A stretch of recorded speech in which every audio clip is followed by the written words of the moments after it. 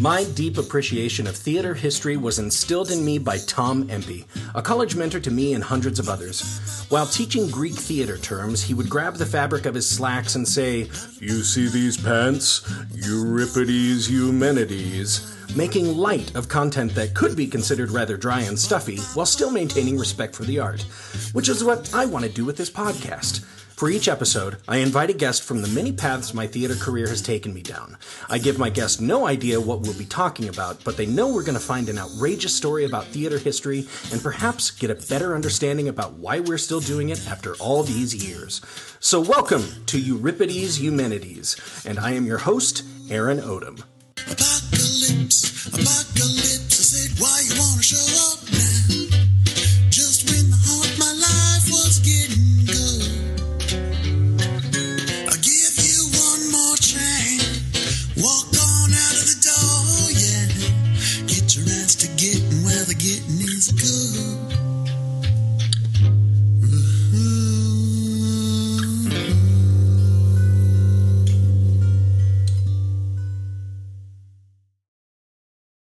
Hello, my friends and listeners. This is Aaron Odom from Trident Theater in Sheridan, Wyoming, with another episode of Euripides Eumenides, a theater history podcast. Here we are, episode 13. And I don't care what you think about unlucky numbers. That's where we are. I'm not skipping it. I'm not a hotel.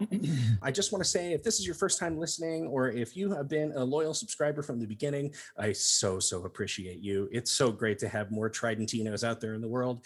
If you like us, go ahead and make sure you're following us. Follow us on your social media. Follow our hashtags. But more than anything, tell your friends. Let them know we've got this cool thing going on. Because as I've said on the last couple episodes, I'm not apologizing. This is way too much fun. I'm having a blast doing this. My guests are having a blast doing this.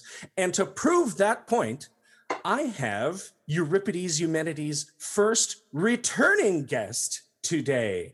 Those of you who may have heard our very first episode, the pilot episode, The Consequences of the Interregnum, you know my guest who has the drag persona that you can find online, Mrs. Diana Carfire. Ladies and gentlemen, friends and listeners, this is my good friend coming back to the program, James Stress. Hello, James. What's up, Mr. Aaron? Woo! Good to have you back, man. Here we are, damn near 6 months later. Here we are. And I'm lucky number 1 and lucky number 13. I'm lucky. Hey, there you go. Lucky. So since we last talked, James, some big things have happened to you in your life. You have had a really cool thing happen. You've been studying for your cosmetology license. And yes. You passed your boards. Congratulations. I passed my boards in 3 days. Oh, damn. It was quick. I understand that it's like an intense little situation there when you're actually there. A lot of people think like being a hairstylist is easy peasy, but it's mostly anatomy and physiology. So yeah, 9 straight hours of like having to know things like that was intense. Mm-hmm. And like understanding skull shapes and scalp textures and all that. Structure and diseases and funguses and all kinds of crazy things. It was awesome. What to do if you cut part of your finger off? Like, is there bedside manner they teach in that? It's like, I'll be right back. Exactly. It's as long as there's no blood on them, you're like, I'll be right back, ma'am, and go to the back and you're like, I need the super glue. Hurry. I filleted my finger, Carlos. Like. Congratulations on that. They can find Thank you. So any of our listeners who want to find you and schedule an appointment, you are at, I believe, a couple places, but the Hair Bar, is that right? I'm at the Hair Bar downtown. You can find the Hair Bar online by searching us. And then we're at 314 West Elm, and you can schedule an appointment directly through me by texting 307-247-2333. And I'm a color and cut specialist. So my friends and listeners, I have to let you know the Hair Bar is an establishment where you can have a cocktail while you get your hair cut. This is correct. An adult juice box. That's the best. I love it. Now, another thing happened since we last had you on.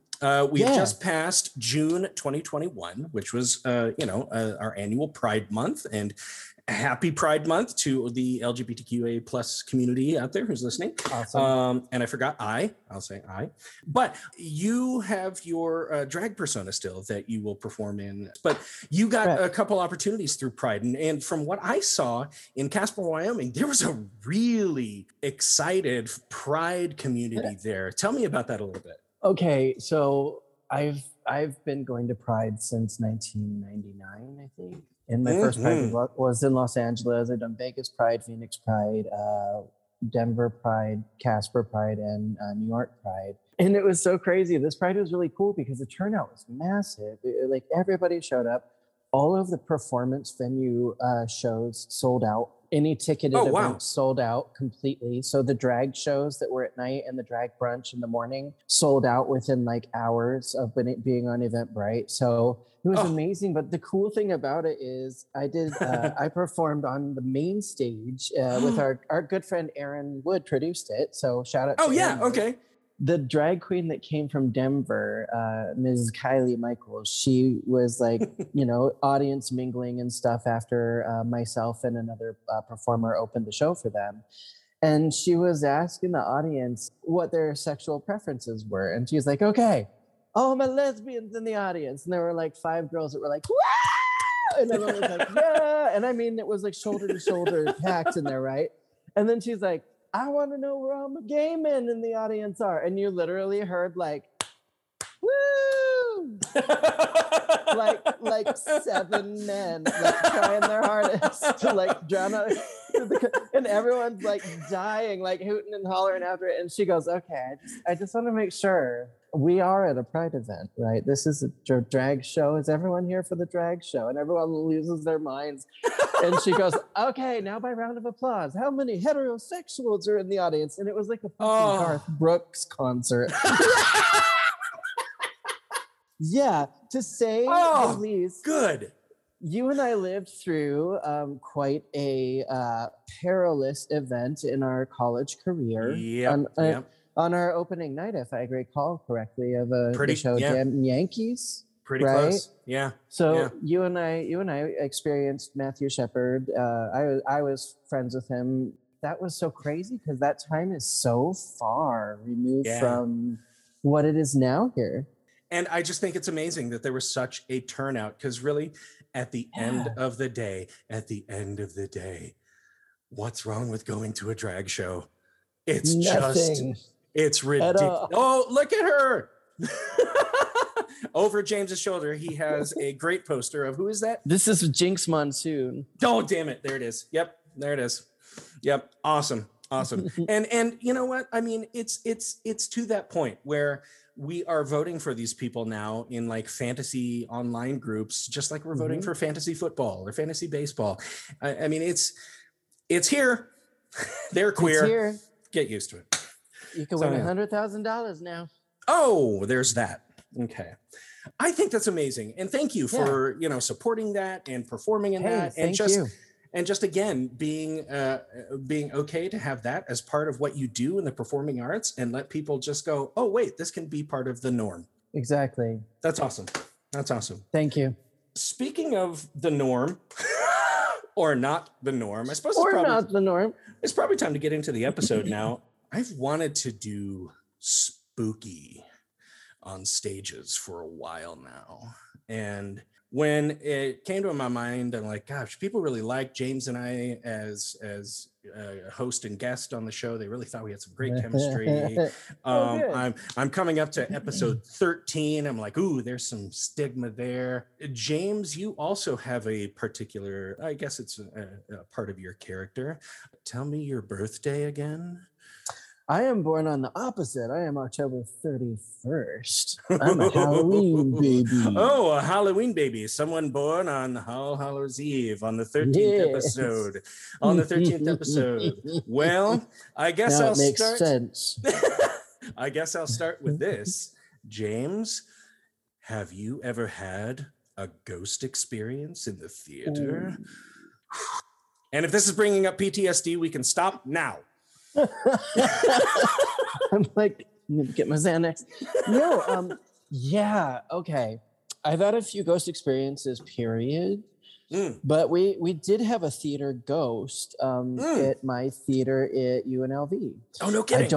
I don't remember its name, but they frequented the middle section because ours is proscenium staging, so it just was a fan style seating arrangement. Right. Okay.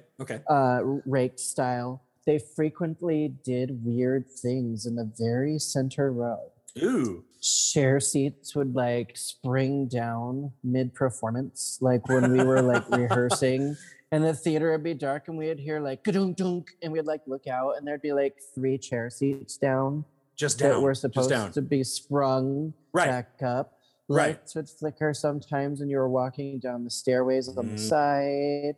The sinks would like creak, toilets would flush. So yeah, it was cool, but like I had a very supernatural experience with our friend Robert Hamilton, but we weren't at the theater. We were done with rehearsal and driving to my house, and we stopped at a truck stop to get snacks because we were going to watch a movie when we got there. And we parked in the dark, and when we turned off the lights of the car, this like blue see-through something went right in front of the windshield. And both of us saw it, and it did that. I looked at him, and he goes, "Do you see that?" And I was like, "Yeah, definitely see it." And it just went and like took off into the distance like a blue streak, at like hundreds of miles an hour, and vanished. And I literally looked at him again, and I was like, "Did you see that?" And he goes, "Blue, see-through, vanished." I said, "Okay, good. I'm not having an hallucination." He said, "Not unless we both just smoked the same thing that was bad." And I'm like, "Nope, definitely, it's not that strong." I do appreciate you getting me this drink before we got in the car, though. That's wonderful. Whoa! Wow! Yeah, so that's my biggest like experience. What about you? I see. Did you ever have any? My high school theater at home, when I came back from Seattle, I taught there in the after school program for a few years, and it was the theater was named after my high school theater teacher who passed away in 2000. She was a very sweet lady, loved theater. Okay, I'm gonna go back. She could be a sweet lady. Most of the time, she was really gruff, ogreish woman who was and she would be the first to say it, not an attractive person, and would yell at you quite often on stage when things weren't going right, but we loved Henry cared about all of us, and she wanted the show to be damn good, and that's why she was so cranky with all of us. So after she died, I knew, like, the first couple times I was doing a big show in that theater, I'm not necessarily a spiritual person, but I go out in the house and I'm like, "Henry, if you're here, just bless this show. These kids are good kids. Please make it work." And that show was amazing, just amazing. And afterwards I went, "Well, that seemed to work, so she must be here." So it was about 3 or 4 years into my teaching in that program that I would tell the students this when the program's getting bigger and bigger every fall. I have about 40 students in the house in our first initial meeting. And I'm like, "So this is the show that we're going to do. But I'll be honest with you. Like, if you're here just to learn a little bit about this, but you don't really want to go into it, that's fine. Please respect the people who are here to do this full time, because there is somebody who devoted her life to this space, and she is probably still here with us." And I gave the same kind of intro I just gave to you. I'm like, "She was a mean old bat. She was cranky all the time, and she would yell at you and everything. And it's all because she wanted everything to go right." And the kids all went, "Yeah, sure." And I'm not even kidding you, James. As soon as they said, "Yeah, sure," a light went out right next to me on the stage. And I didn't even hesitate. I went, see, there she is. Don't doubt it. So if you piss Henry off, that's on you. Okay. But no, that was my only one. But that's amazing though. Yep. So here we're going to talk about one that is kind of well known, but not really. It's just a fascinating story. I just came upon this in my studies one day. Ooh, I can't wait. Here we go. On a regular November evening in 1955, Jack Hayden was working the Covent Garden Underground station in London. The Covent Garden station is smack dab in the middle of the West End Theatre District in London. Have you ever been to West End? No, it's on my bucket list. I haven't I been to London know, me too. And it was so fun researching this, like finding all the places and going on Google Maps and getting street views. And you're like, oh my God, this is like a Broadway in a different multiverse. yet. Right? But old. Right. Ye old Now- Broadway. The Covent Garden station had just closed for the evening, and Hayden was finishing up his closing duties. While busy with his tasks, Hayden saw a man standing still and silent several yards away from him on the platform. Hayden called to the man that the station was closed and locked up for the night and that he'd let him out in a moment.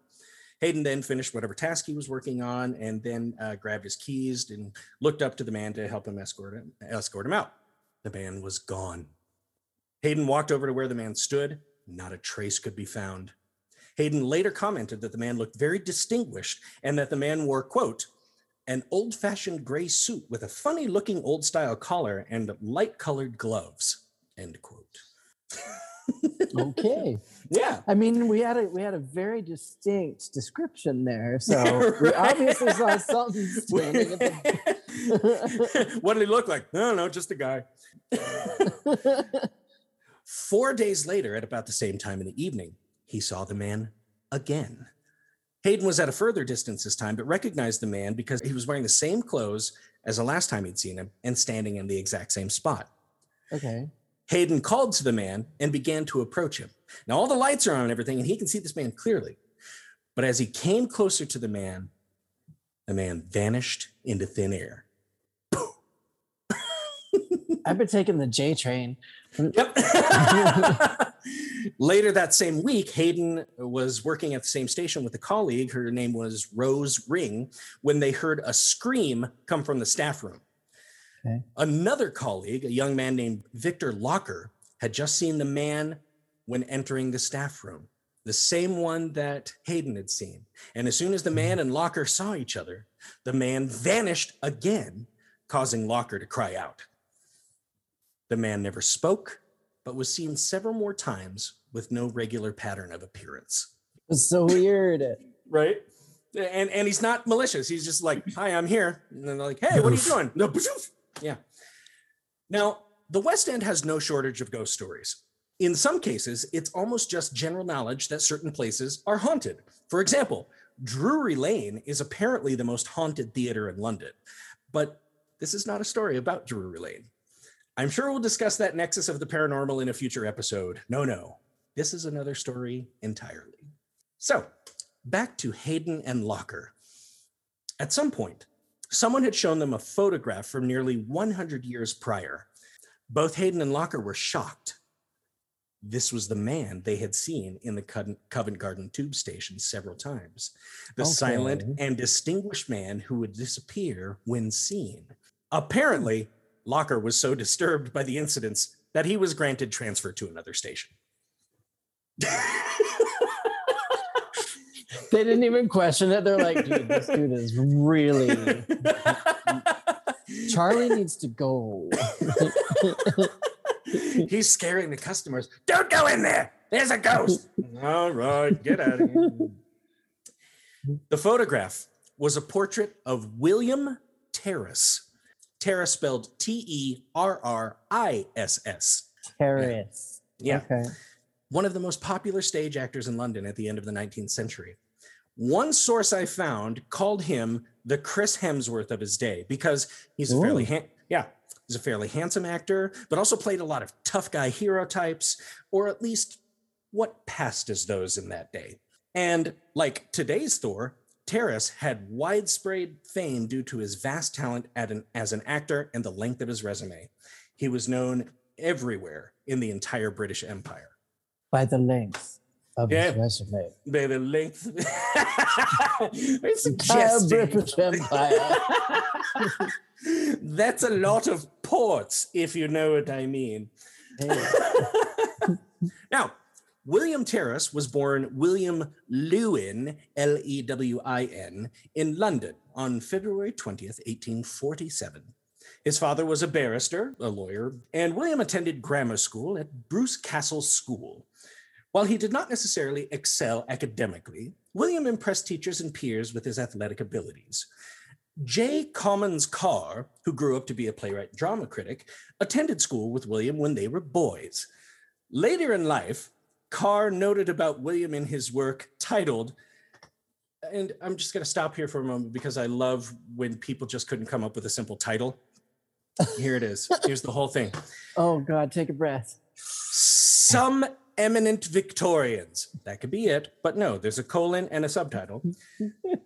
Personal recollections in the world of art and letters. Wow.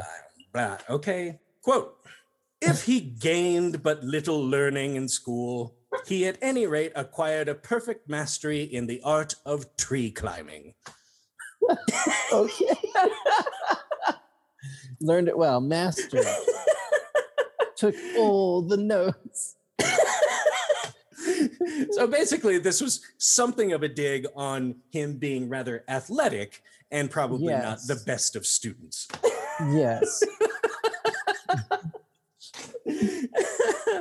Now, using his athletic aptitude to his advantage, William enlisted in the Merchant Navy, but never really flourished there despite his penchant for the outdoors and the adventurous lifestyle.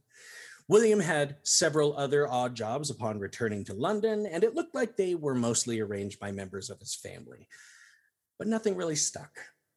But in his spare time, William enjoyed attending the theater and soon found himself auditioning for a play. Fantastic. Yes. Well, it didn't take too long for him to get cast, as he was actually quite likable and not unpleasant to look at, and was reported to have a very soothing voice. I mean, if this isn't Chris Hemsworth already, he doesn't look like him, but, but okay. But in the dark. I'm just going to imagine. Yeah, in the dark. So he first took to the stage in Birmingham in 1868 in the role of Chowser in a play called The Flying Scud. Oh. That just has such a pleasing sound as it rolls off the tongue. The Flying Scud. Flying Scud. While not much is known about the play, this is great. It is well known for the line of dialogue in which a character excuses himself from an awkward situation, which is part of the vernacular today. Oh. Excuse me, sir, but I have to see a man about a dog.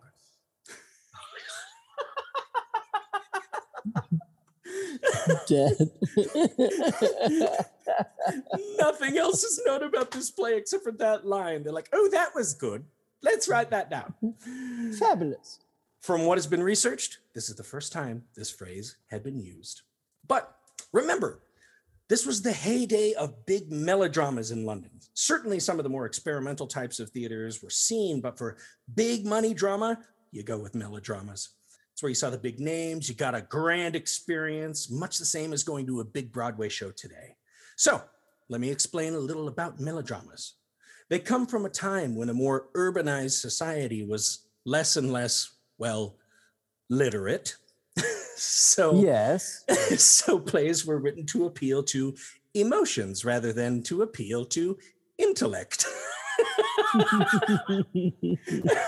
That's the nicest way of saying, like, well, they couldn't understand it when we were talking about the movement of the stars. I need to see moving pictures in life, real life. Yeah, you're going to have to explain that again. My ever-loving soul does what now? Huh? Okay.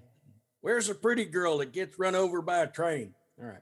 I got a knife. I cut the rope. Right?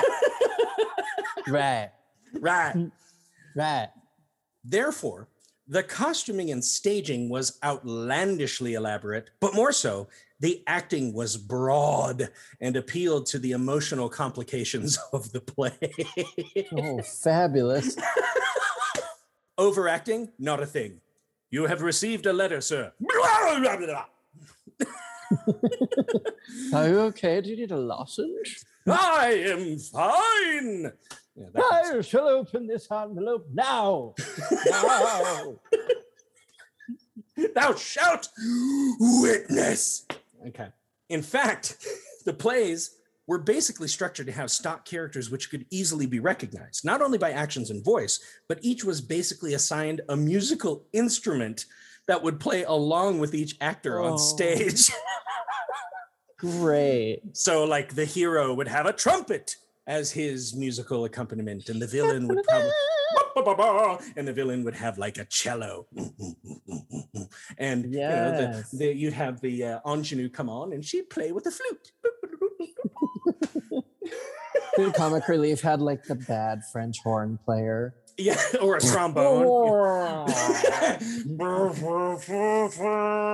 And like cymbals crashing and everything. Yes.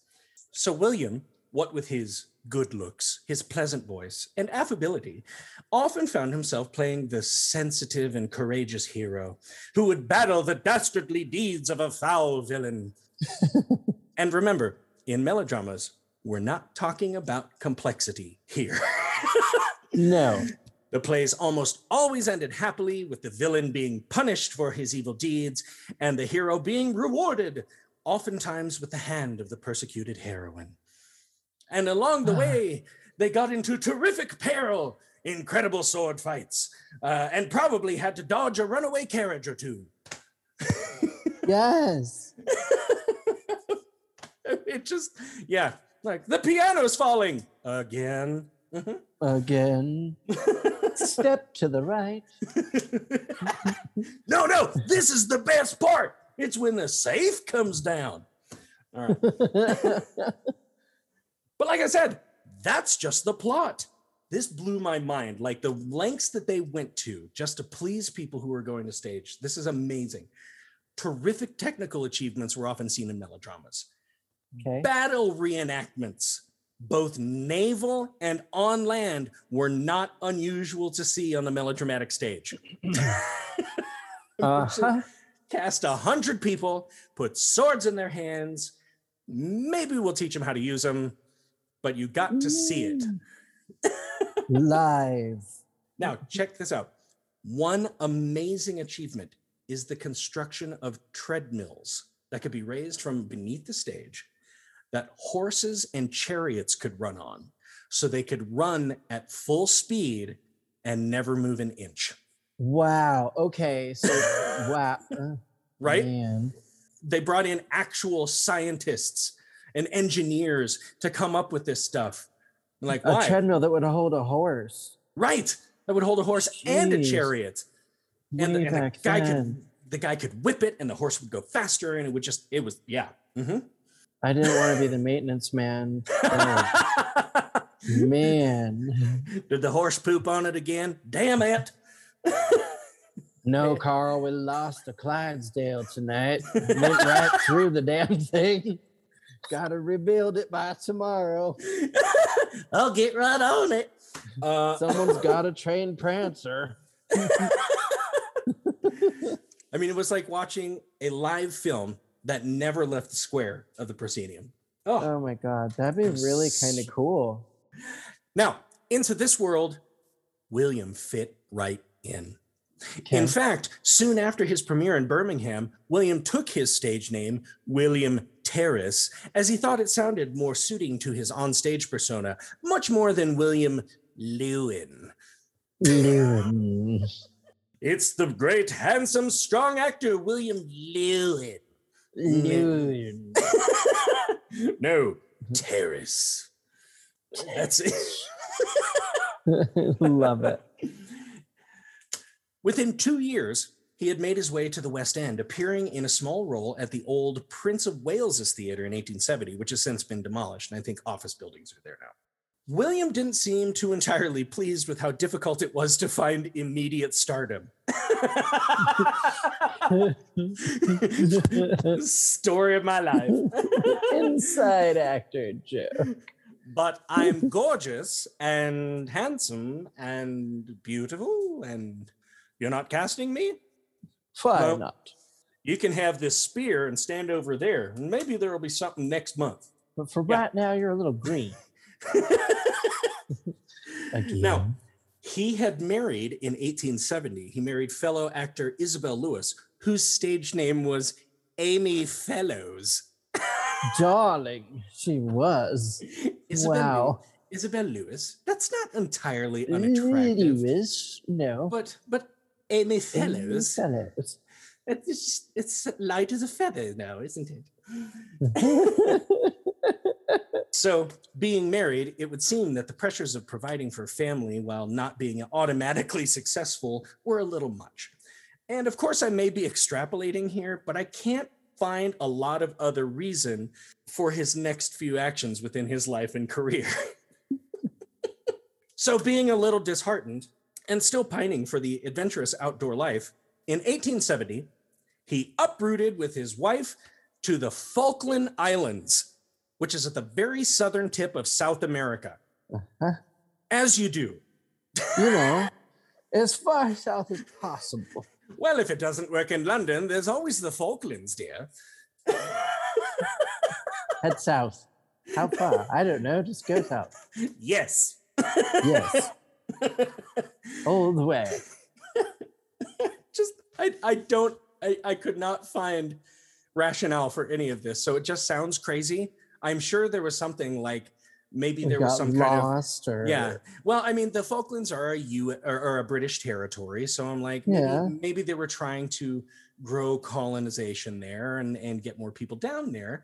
But he was an actor. He had started to get known. He seemed to be fitting in. He was married into a family that did some theater and stuff. No, he goes down to the Falklands, where he attempted agrarian pursuits in sheep farming. Oh, as one does. Yes. Well, you know, if this acting thing don't work out, there's always sheep. Oh my God. To be or not to. You ruined it. Sheep. You ruined it. That is the sheep. Oh. Now, he and his wife welcomed their first child in the Falklands in April 1871, a daughter who they named Elaline. Elaline. Beautiful. However, by the end of 1871, with an infant in tow, the farming life didn't quite seem to pan out right away. You don't say. He'd only tried it for like a year and a half. You know, sheep aren't working out. Sheep are. You mean I gotta shear them every year? Yeah. They keep dying because they get eaten. So obviously, the route was to uproot the family again and return to London and try the hand at acting again. Yeah. Naturally. I mean, because that's the path I went on. Responsible thing to do. Yes. When you have a brand new baby. Yes. Drop it all and go back to acting. I mean, that's the thing. I know you really wanted to do this for your whole life, but you might have to try to give acting a go again. It's like someone at a casino being like, I know you just lost your life savings, but you have a Mercedes in the parking lot. You've got one more spin on that wheel, Al. Jeez. No. By the way, if I get struck by lightning doing this, you'll know why. Oh my God, is it bad? Uh-oh. Oh, it's glorious outside. Wonderful. Okay. I'm doing a ghost story on a podcast and lightning is happening. This is a good point. All right, great. I'm so happy. Now, make fun of it as we might, this return did see a lot more success for William, as he appeared in several plays at Drury Lane, which is the Royal Theatre, including Robin Hood. Yeah. The original? Well, one of them. There were many. I mean, you know, Robin of the Hoods. Absolutely. I mean, it's a great melodrama, you know, swashbuckling hero is something of a rogue against this evil tyrant of a sheriff. And anyway. Perfect. Yep. Made Mary. However, still needing to sow his oats for travel, adventure, and commerce,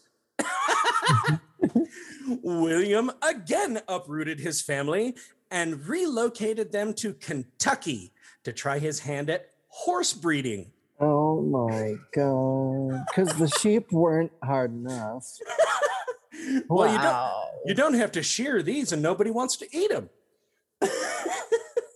We think. But this time, they had another child, Tom, who was born in 1872.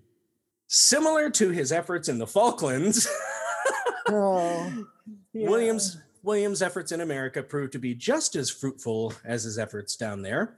Oh, good. And the whole family again returned to London in 1873.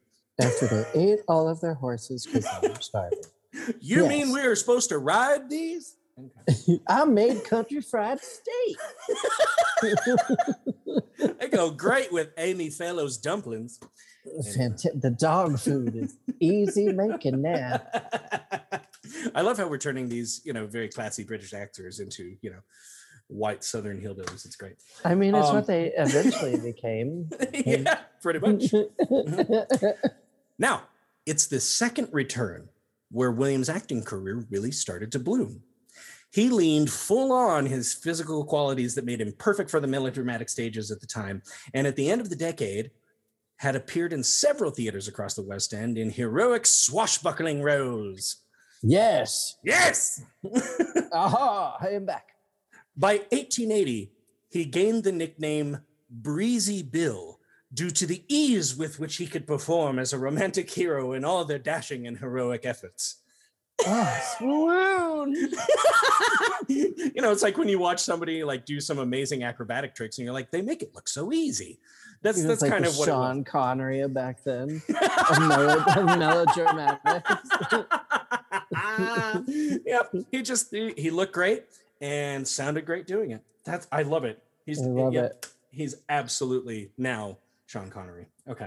Throughout the 1880s, William gained more and more credits to his resume, again playing dashing heroic roles, but also dabbled in Shakespearean male leads, being seen often in London as Romeo. Nice. So, I would guess that goes towards his appearance a little bit in that, he's said He must have looked dashing. Yeah. Right. You don't look a day over 22. Now, he was also seen as in Romeo, but he got the opportunity to tour America in 1883 and 1884 with the Lyceum Theater's tour of Much Ado About Nothing, in which he played. Oh, wow.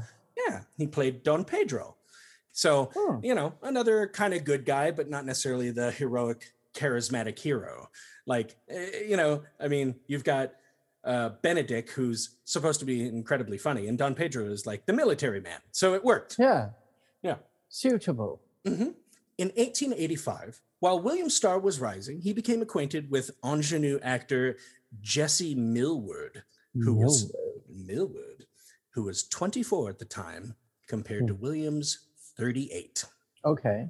The pair were cast opposite each other as romantic leads in the play The Harbor Lights, which ran for 513 performances. Wow, that's pretty good back It's then. not a bad way to go. That's a great run. Mm-hmm. Being seen so frequently on stage together, the two were seen as the natural romantic pair in melodramas on the London stage and appeared on stage many more times together over the next decade and more, oftentimes at the Adelphi Theater on the Strand in the West End. So it's like Tom Hanks and Meg Ryan. Oh, another romantic comedy. Again. Okay. They've got mail, more mail. I've got so much More mail. mail. This also began the suspicion that William and Jessie had begun a romance in real life. Oh. Although it has been difficult to corroborate that. It's like, honestly, in my research on it, I'm like, so what else is said about that? Nothing. I think that people just saw them as romantic on stage, and because they had to spend so much time rehearsing and maybe off stage together, people just went, well, I assume. Plus, there was only one more thing in this entire story where I heard about his wife and kids. Wow. Okay. But we'll get there. I digress. So William was essentially working contracts for two different theaters over the high point of his career, the Lyceum Theater and the Adelphi Theater, which are both in their original places today as they were back then. Some features have changed, but they're both in the same essential location. And they're really only about a 5-minute walk from each other. The Lyceum seemed to produce both melodramas and Shakespeare at the time, while the Adelphi seemed to produce primarily melodramas. Okay. William again toured with the company from the Lyceum in the US twice more, once in 1889 to 90, and once again in 1893 to 94. But this time, he went with Jessie Millwood as his leading lady. So, of course, everybody's Tabloid. like, they're together, aren't they? Could be. Brangelina Jolie. Yeah, and when is Ben Affleck still or Jennifer Benifer? What the hell is it? Benifer, aren't they back on or something this think week? So. I think so. We don't know. We don't know if it's for another thing or not. She has a lot of. Yeah. And now that she looked 24 again. Oh my God. I think she took the potion. Yes. She is ageless. Yep. Mm-hmm. And they tell you only 10 years after that. Yep. Vanish. No, She hasn't, and they haven't taken her out yet. Death becomes her reference for those unfamiliar. Hey, didn't they do the musical? Didn't they preview the musical for that with Kristen Chenoweth? I think they were working on it before the shutdown and they never finished workshopping it. Yeah. Right. Yeah. And I know that they're reshooting a remake of the movie too, actually. Yeah. Yeah. I actually have recorded episode number 14, and it's with somebody who lives in New York, and she goes to see shows a lot. And oh, nice. We talked a lot about it. We felt bad for all these shows that were going to get their start, and now you have all these shows that will sell a lot of tickets that are opening up again and saying, "Hey, yeah, so this is back. That show you really like, it's coming back." But all these shows that were being workshopped, poof, they're on hold because there's no money for them. Right. Yeah, right. it sucks. Yeah. So back to William Terrace, and maybe something less depressing.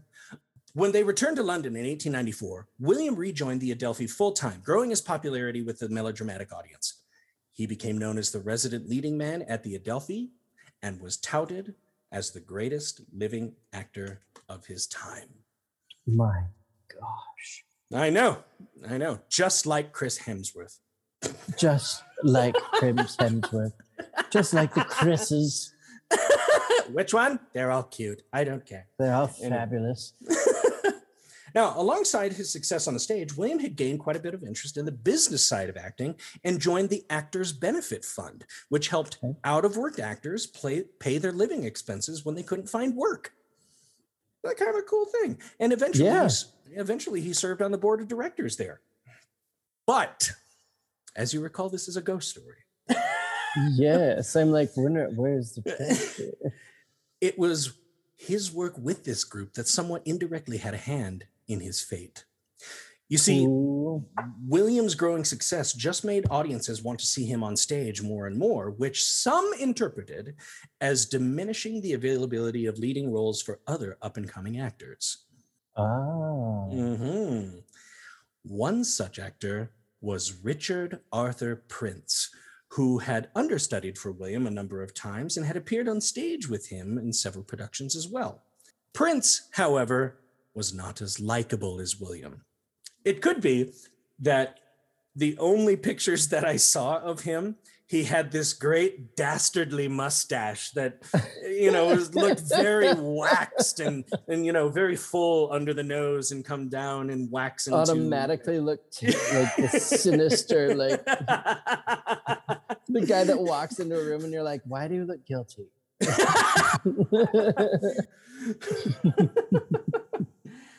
Prince was also known to be prone to angry outbursts at the slightest of provocations and had to be removed from the premises of theaters he'd worked at several times because of his violent behavior. Now, I don't think it ever got violent, but it sounded like it could get there. And I think people were just like, before anything happens, you must leave. So his actions gave him a negative nickname, and I can't figure this out.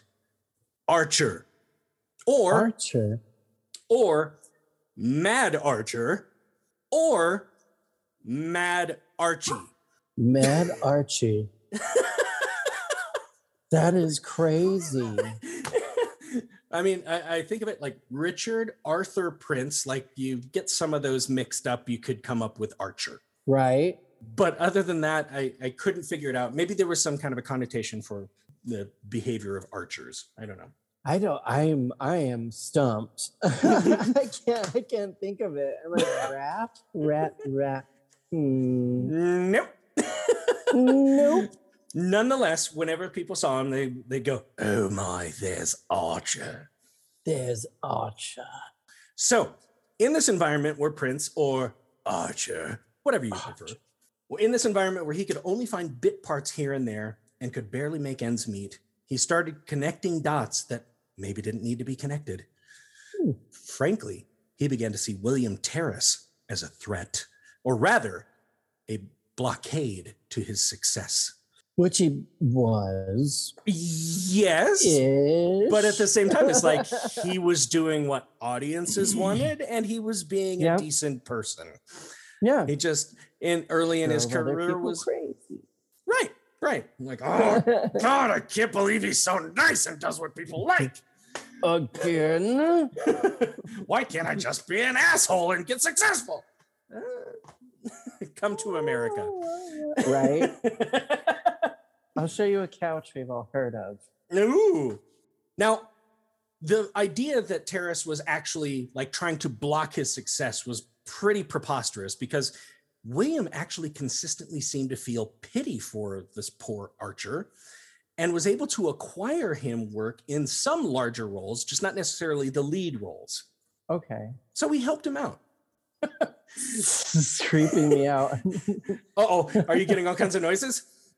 Yeah, there's a thunderstorm outside and I heard like the building rattle and I'm like, okay, we're telling ghost stories. I haven't even gotten to the ghost part yet.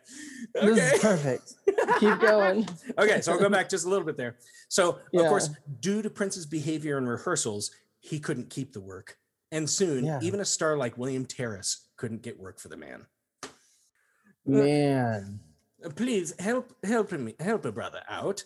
I'm sorry I would, but he just curses too much. I mean, it was just kind of on that level. Got a potty mouth.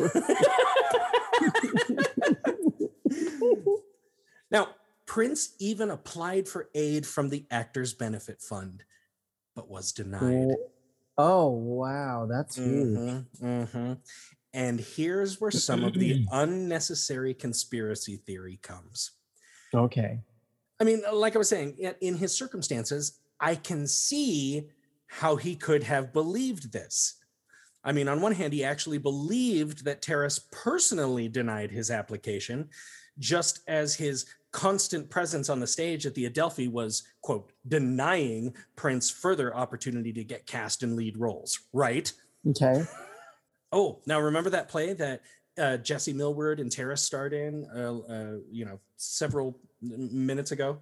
But yes. It was in 1885. It was called The Harbor Lights. Went for like 500 some performances.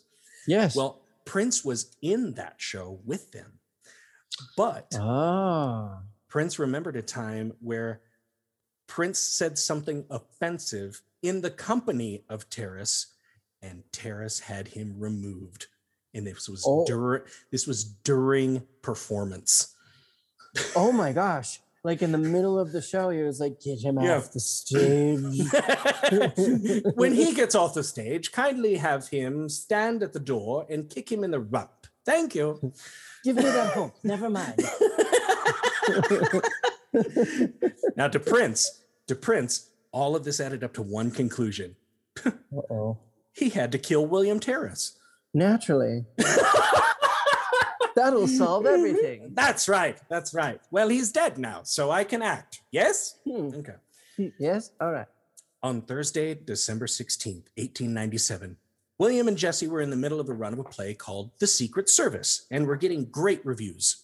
Around 7 p.m., William approached the stage door in Maiden Lane at the back of the facility. Or actually, I just found out about this. It's not. The current stage door is at the back of the facility.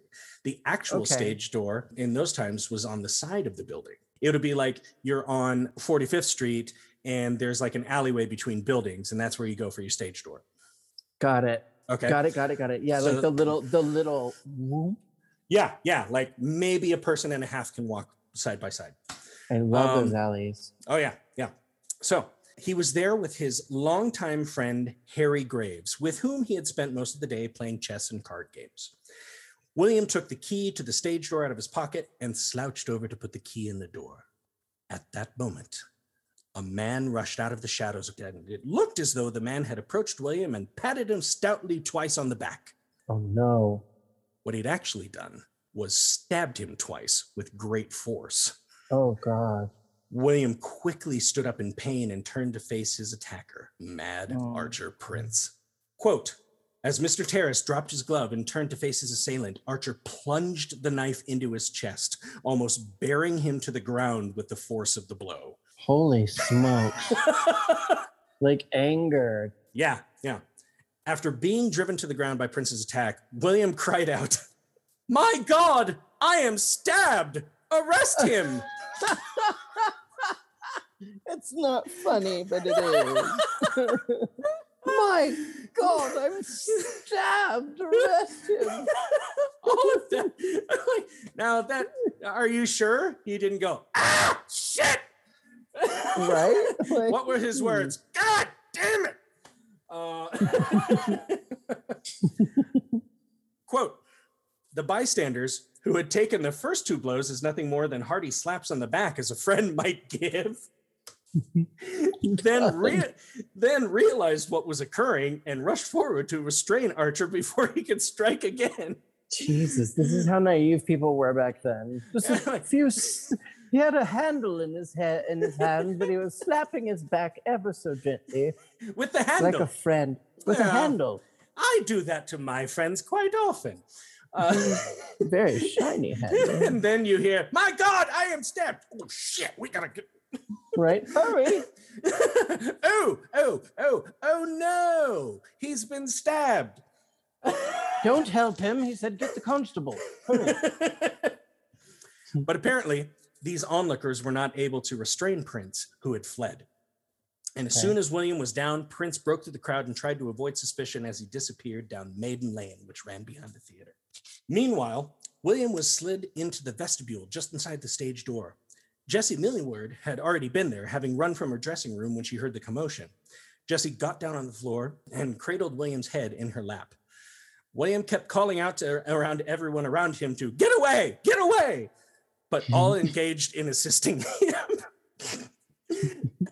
No, don't touch it. I'm dying. Help me. Get away. What do you want? Jessie even asked William if he could recognize her and say her name. He showed no signs. Stagehands got pillows to prop him up and got ice for his chest where a wound was bleeding profusely. William laid there in the vestibule of the stage door until medical help could arrive around 7:30 p.m. On examining the patient, and there's a quote, on examining the patient, the doctors discovered 3 stab wounds, one of which, situated on the left side of the chest, directly above the heart, according to newspaper reports, quote, would have been sufficient enough to cause death, end quote. Wow. The doctors instructed that William be carried to his dressing room where he had a sofa that they could lay him upon. It was reported that he made a few attempts to speak, but nothing really distinguishable, except there was one report where they said his final words may have been, "I will be back." The phrase Arnold Schwarzenegger later stole. Infringement. Listen, that sounds pretty good. I'm going to put that in my movie. I will be back. Let me tell you this. Those are the greatest words I've ever heard. Anyway. The medical staff pronounced him dead just a few minutes before 8 o'clock when the curtain was to rise. This whole time, the audience was taking their seats. Jeez. Okay. And those curtains are heavy. Yep. And a full house had been expected for the evening. An Adelphi Theater representative announced that, quote, Mr. Terrace had met with such a serious accident that he would be totally unable to appear that night, end quote. Jesus. The end. Just put these in the playbill. Hurry. What's wrong? There's a hole in him. 3 of them. One's bleeding rather profusely. Right by his heart. I can hear it. The other two we don't know. He's laying on his back. All audience members were then eligible for a full refund or an exchange ticket for another night. Good. A rain check at least. Good. Oh, well, I hate it when actors die the moment they're supposed to go on stage. Can't people wait to be stabbed for 2 hours? But I suppose the show must not go on, as they say. Absolutely. I'm not getting my revenue again, I'll tell you that. Every time we come to the theater, an actor dies, and we have to go see something terrible. That's it. I told you, Lawrence, the old globe from now on. They only die on stage, and it's only sometimes. And that's okay with me. Now, meanwhile, in the street behind the theater, William's friend Henry Graves, who accompanied him to the theater and was there when he was stabbed, he had followed Prince and eventually caught up to him.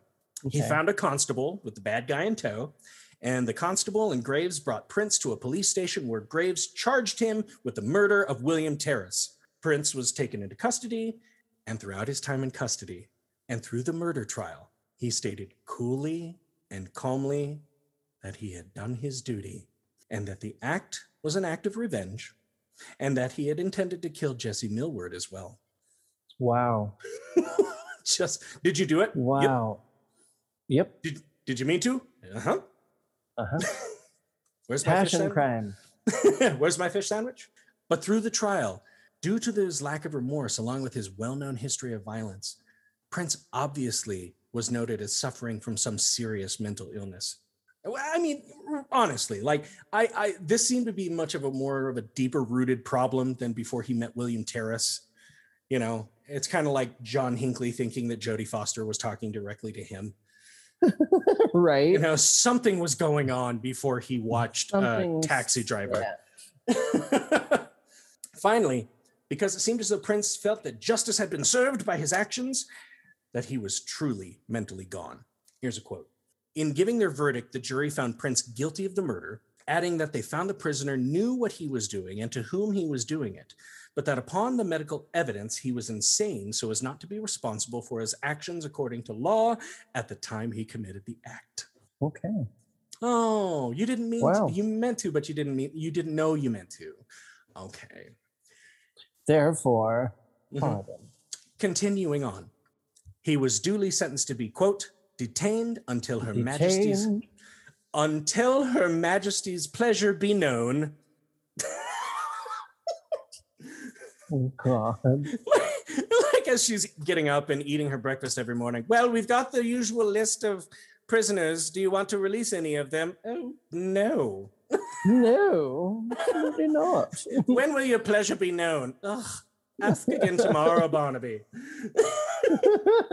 He was sent to Broadmoor Criminal Lunatic Asylum, where he became involved in entertainment for the inmates and conducted the prison orchestra.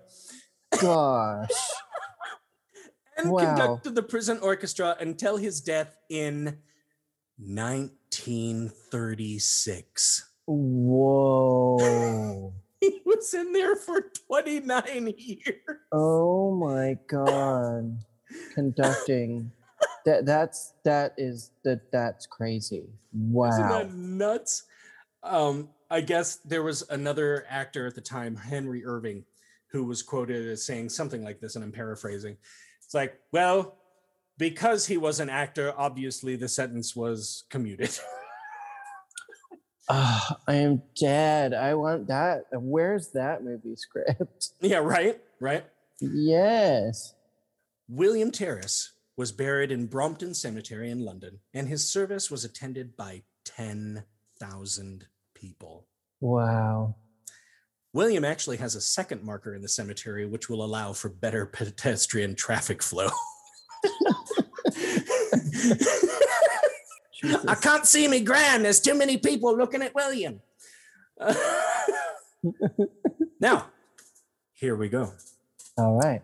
Some strange things occurred in the days before the attack. Quote, The day before the murder of William Terrace, his understudy, Frederick Lane, had come to the theater in an agitated state and related to all who would listen the details of a vivid and distressing dream he had had the night before. Ooh. He recounted that he had dreamed that William Terrace, surrounded by actors and stagehands, was lying unconscious on the stairs leading to the theater's dressing rooms. His chest was bare, and blood was streaming from a gaping wound. Oh. An exact portent of what would occur the following night. Whoa. 3 witnesses later signed affidavits that Lane had related his story to them before the murder occurred. Holy smoke. You have been chosen. No, I haven't.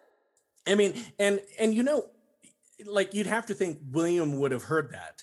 Right. And I don't know, like, you know, when you hear stories like this and you look back at them, you go, wouldn't you have just not shown up the next night?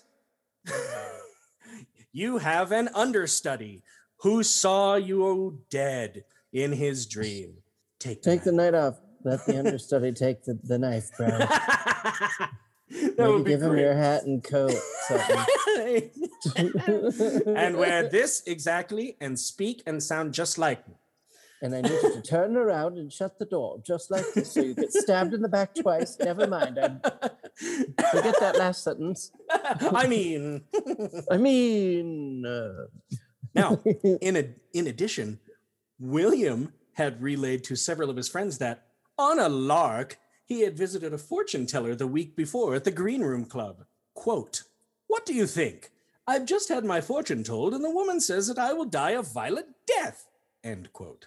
Now, I've never been to a fortune teller.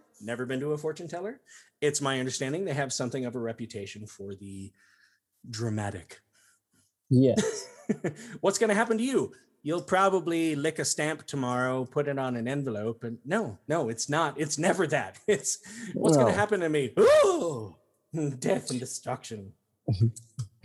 It's also said that his wife Isabel's fox terrier was laying on her lap at home and started barking, growling, and snapping without warning at the very moment that William died. Oh, weird. You know, and they say like dogs might be able to sense that kind of thing, right? Mm-hmm. And that was the last that anyone had seen of William Terrace until 1928. Wow. And here is the report. Quote, "The first reported sighting in the Adelphi Theater was made in 1928. A young actress known only as June," we don't know anything, okay. June. Just June, thank you. June was sleeping before a performance in her dressing room when the chaise lounge underneath her began to shake. She investigated and found nothing. When it began again, she saw a greenish mist. Then something grabbed her arms and held her to the chaise. Then there came 2 knocks at the door, which ended the ordeal. Oh. When she asked about her room later, she found it belonged to William Terrace. And during his life, when he walked to the room, he would knock on the door with his cane to see if anybody was in the room. Holy shit, that's crazy. Right? Getting freaked out there? Yeah, that's intense. Yep. June's arms were bruised for several days after the event. From being held down by a green mist ghost. Yeah. And it was said that there were stagehands outside who could hear her kind of thrashing around and did see a little bit of the green glow under the door. Oh, that's creepy too. Right? Between 1928 and 1950, William appeared as a green mist, which would appear suddenly and frighten spectators, not maliciously, just out of the blue, or slowly hover from one side of the stage to the other where it would disappear. Or he would be seen at the stage door, still somewhat greenish, but more like a human emerging from a mist, like a ghost we might see in the movies. Right? Okay. But how did he come to be seen in the Covent Garden tube station in 1955? if you've ever been to the West End, you know that the Adelphi and the Lyceum are a short walk from the Covent Garden tube station, no more than a 5 to 10 minute walk from either location. But the tube station had nothing to do with the murder. In fact, it was nowhere near being constructed at the time of the murder. So what could the connection be? Is it possible that William was adding more to the mystery? Perhaps there was even more of this story that needed to be told? Actually, according to the records, in the street above the tube station, where the tube station currently is, there was a bakery. One that used to see frequent patronage from William Terrace, and one where he would often get a delightful pastry before heading to the theater to appear on stage. Delightful. Wow. The last time anyone saw William's ghost was in the tube station in 1972. On Maiden Lane, directly above the Adelphi Theater, there's a circular green plaque on the wall outside the stage, where the stage door currently is. The inscription reads, William Terrace, 1847 to 1897, hero of the Adelphi melodramas, met his untimely end outside this theater, 16th December, 1897. And of course, like I said, this is a bit out of place because when William Terrace was killed, the stage door was on the side of the building, not directly facing Maiden Lane. Okay. And his ghost was never seen where the current stage door is, but rather walking through the wall where the stage door was when he died. Wow. That's really cool. The knife that was used to kill William Terrace was on display at 2015 at the Crime Museum exhibition in the Museum of London. The knife is still stained with William's blood. Whoa, they kept it red. And that's the story of William Terrace's ghost.